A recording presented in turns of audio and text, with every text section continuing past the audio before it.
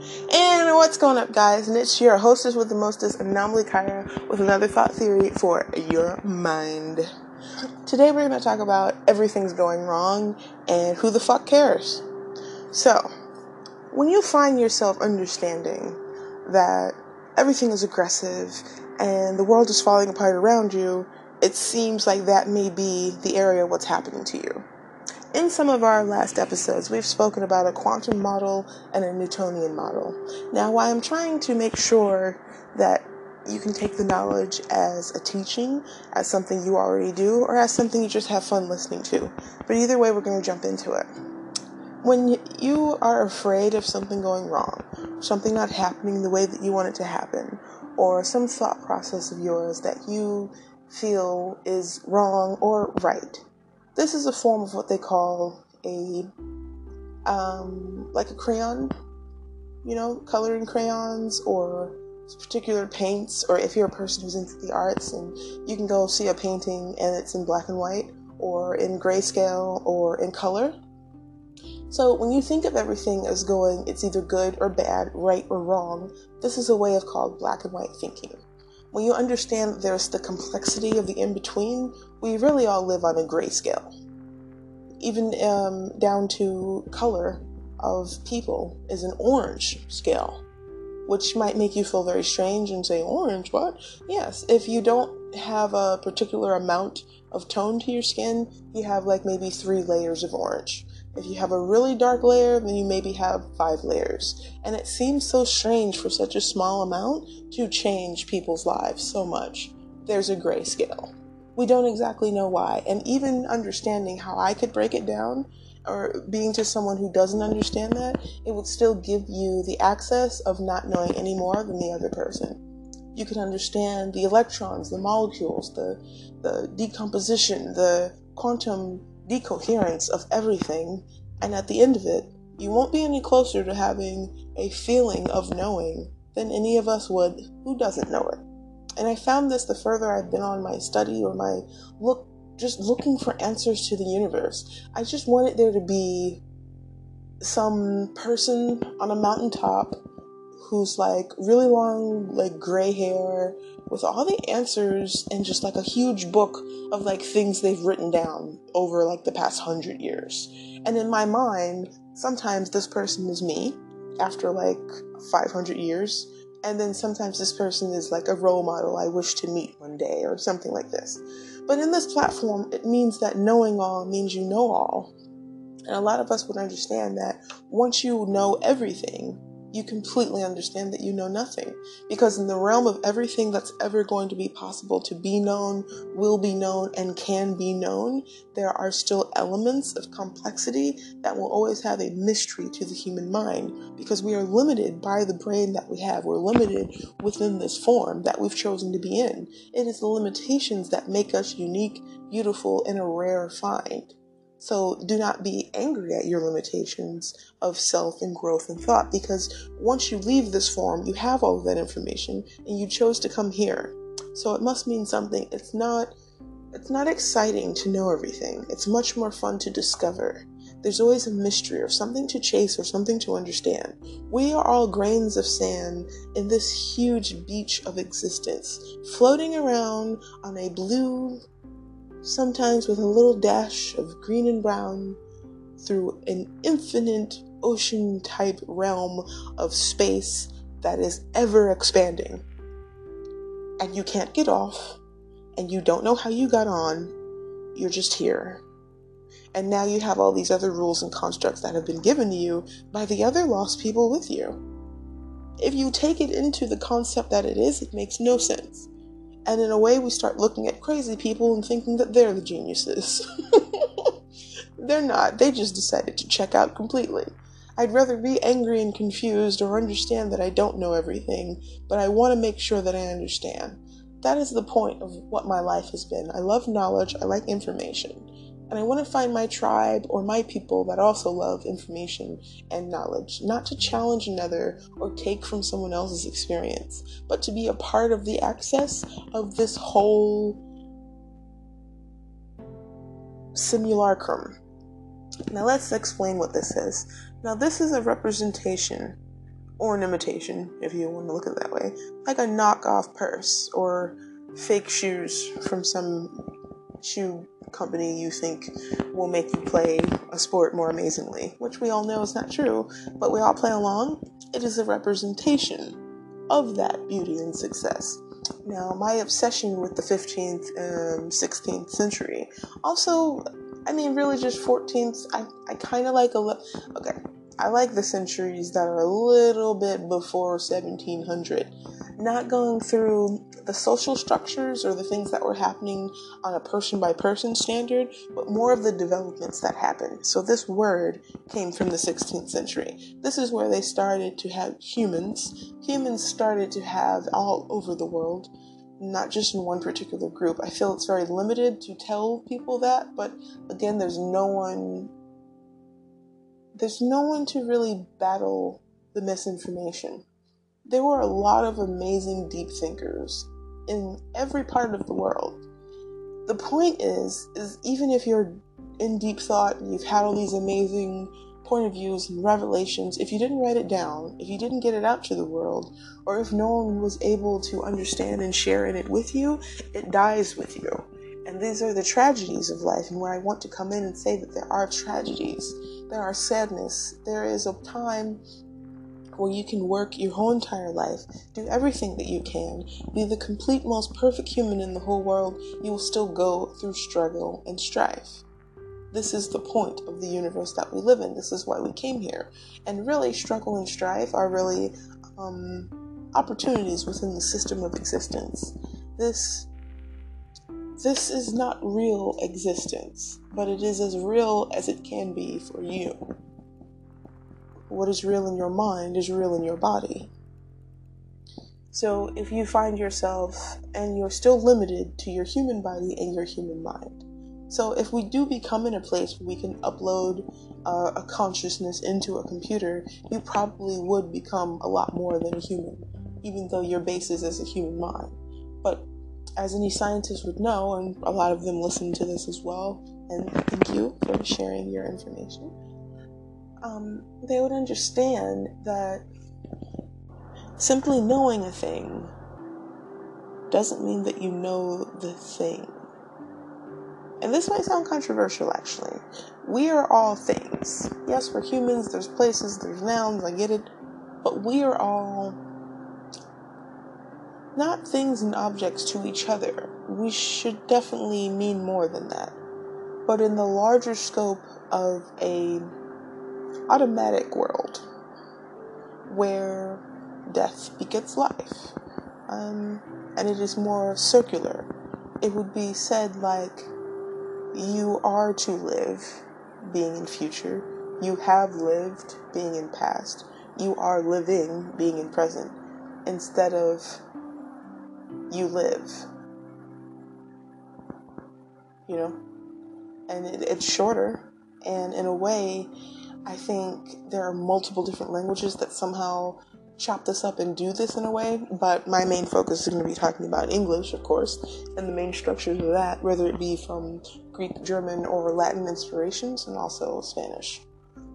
But our language being the easiest, and not easiest also, but just more fluent and a construct, also being based on having the largest economical footprint in the country, in the states, in the government, in the world, makes this language to have access. So everyone would want to have access to this language. It doesn't really mean that the explanations in this language can be just as detailed as the bigger vision.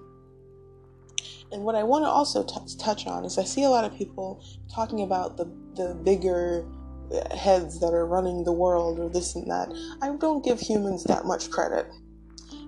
There isn't a large group or 3 people who are running or doing this structure, because you'll look at these people and you think that they're the ones doing it, but really there are hundreds of people underneath them. Like, let's take Steve Jobs, and this is taken from someone else, so I just really want to co-sign what they said. And so what they were putting it in their non-binary, so that's why I say they and them. It's in respect to their own titles. You don't have to agree, you don't have to like it, but I just, I don't see the big deal. If someone wants to call it, if you want me to call you Princess Buttercup on Sunday, just let me know and I will.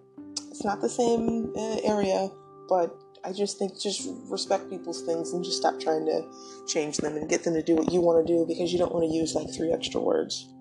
I don't know if it should be a law, but I definitely agree that you should, stay open to that.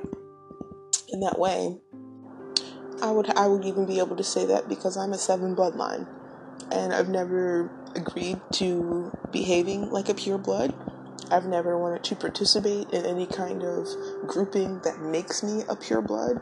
I love the fact that I'm a 7 bloodline, and I think in the future, or the further that I start taking this vision, I definitely will want to do something that allows that to be a norm, because going towards the future, and I would say like in the year 2030, there will be no such thing as a pure blood, and there really shouldn't be. And I think it's another part of a way to separate, a way to be aggressive, and we don't really want to be that way anymore. Like, this is a world where we just want peace. You want to walk down the street and see someone smile when you smile, maybe no more high fives, but there's always waving. Have a good day. And this is the thing, I know, like, internationally, maybe some people don't really understand why we say have a good day or how are you, because there's an amount of kindness that should still be shown even if you're having a terrible day. So let's just say your life is going terrible, someone hit your car or a relative died or something like this. Being asked just how are you, and I know even having moments like that myself, it's a nice feeling, and it can also just feel like you're cared about even for that little second.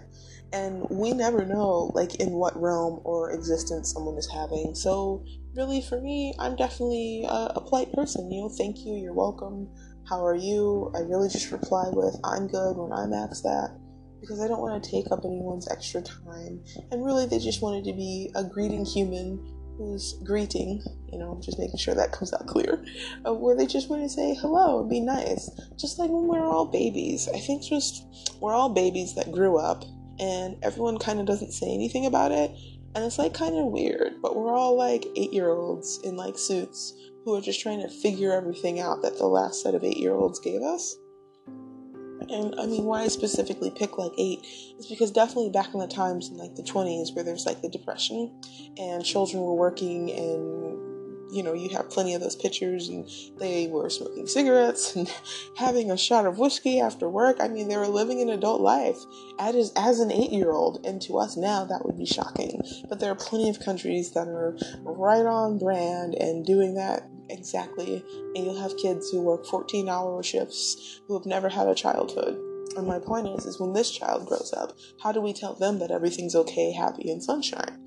We really can't. And it's the same thing as if your life was perfect, or if you got to experience somewhat normalcy, at least for a few years before tragedy hit your family, like I got to experience, where I got to go to school and be popular and have friends and have like really nice food dropped off at lunch, and I got to have nice clothes for school, and you just start really understanding how much everything that was given to you was a sacrifice from your parents and your ancestors, everything on my own.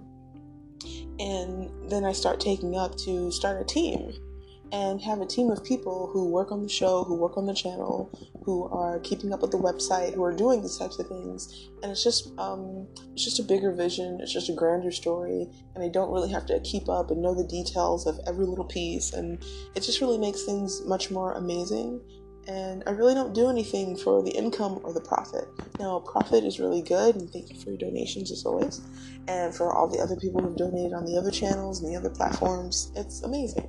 But the main point is that I want to get this information out, or really this different way of thinking, so you can understand, like, you don't have to be depressed, or you don't have to be dealing with anxiety on your own. There are different techniques and ways that you can think of yourself and build within yourself, and you already know that they're there. So really, for me, I just want to create that comfortable space where you are allowed to think like yourself.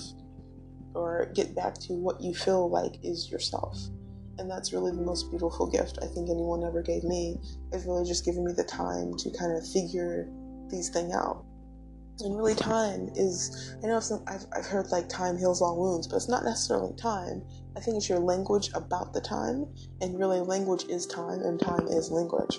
We'll start getting more into that when I start teaching you about the different circular instead of linear forms in our speech, where the hermeneutic circle, and I know I butchered that to death, where the whole defines the parts as the parts are defined by the whole. So everything about everything, and then the little details. So the details are what describe everything, and then the everything is described through its details. So you are the thing, and if you want to make sure you're understanding your own description of yourself, and not like, well, I'm 6'4" and brown hair and, great smile, and you work out 7 days a week. That's not the description we're talking about. The thing that speaks of your character, or how you could say, most likely, I'm gonna shake your hand, or, especially in a time like this, so you can't even do that. Let's find a different example. Where of someone's character, is there that kind of guy's guy, or girl's girl, or you have a type of comfort, or there's a type of zone there with this person that's really good about them. And that's the kind of thing I like to make sure that I keep attentions to, because when you start thinking with your anxiety panic mind, your coping mechanisms go completely out of the way. And I want you to stay focused on the fact that you're in a representation of life. It's not the actual life, or the life that you would feel is proper for you. You're working on the details, and the more details that you start adding in, the grander the story will become, and the better the story that you want to have. So if you're having a really bad day, things aren't going well, start putting some different goals in, because the goals that you make begin to affect you. You have to take the courage to be exceptional. And being exceptional sometimes means that you're going to have to make decisions that no one agrees with. You're going to have to take those looks of, why are you doing this? Or feeling stupid, of worrying, of wanting to give up, of self-doubt, of all of that. Not to get into like an emotional, motivational area, but you definitely have to fight for the freedom to think for yourself. And I never really understood that until I started really just diving into this whole other realm of existence. And there's more out there to understand. The Matrix is real. And I used to really think that was like a lighthearted joke. And Matrix is real. But it really is. We've been taught to be consumers. And we only consume and die.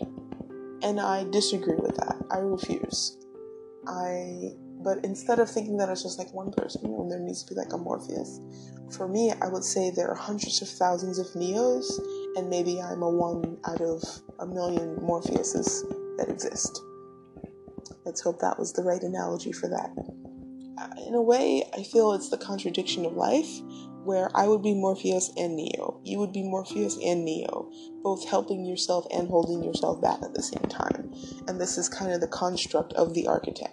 And if you want to think of the architect, I guess I would say that would be our ways and behaviors, and kind of the platforms that we've all agreed on into life. Like how there's nothing supporting most dollars that are in the world, or digital platforms. But it really doesn't matter as long as we're all agreed on the valuations in the markets.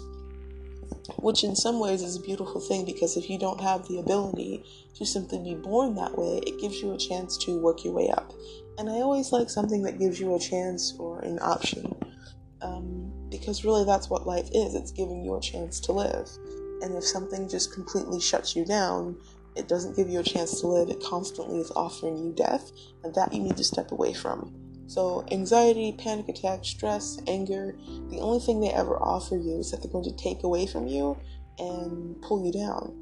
And in that way, you don't need it, you shouldn't accept it.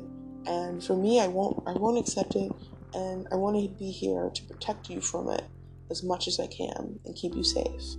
So we're going to keep having these talks. We're going to keep promoting this. We're going to keep pushing it.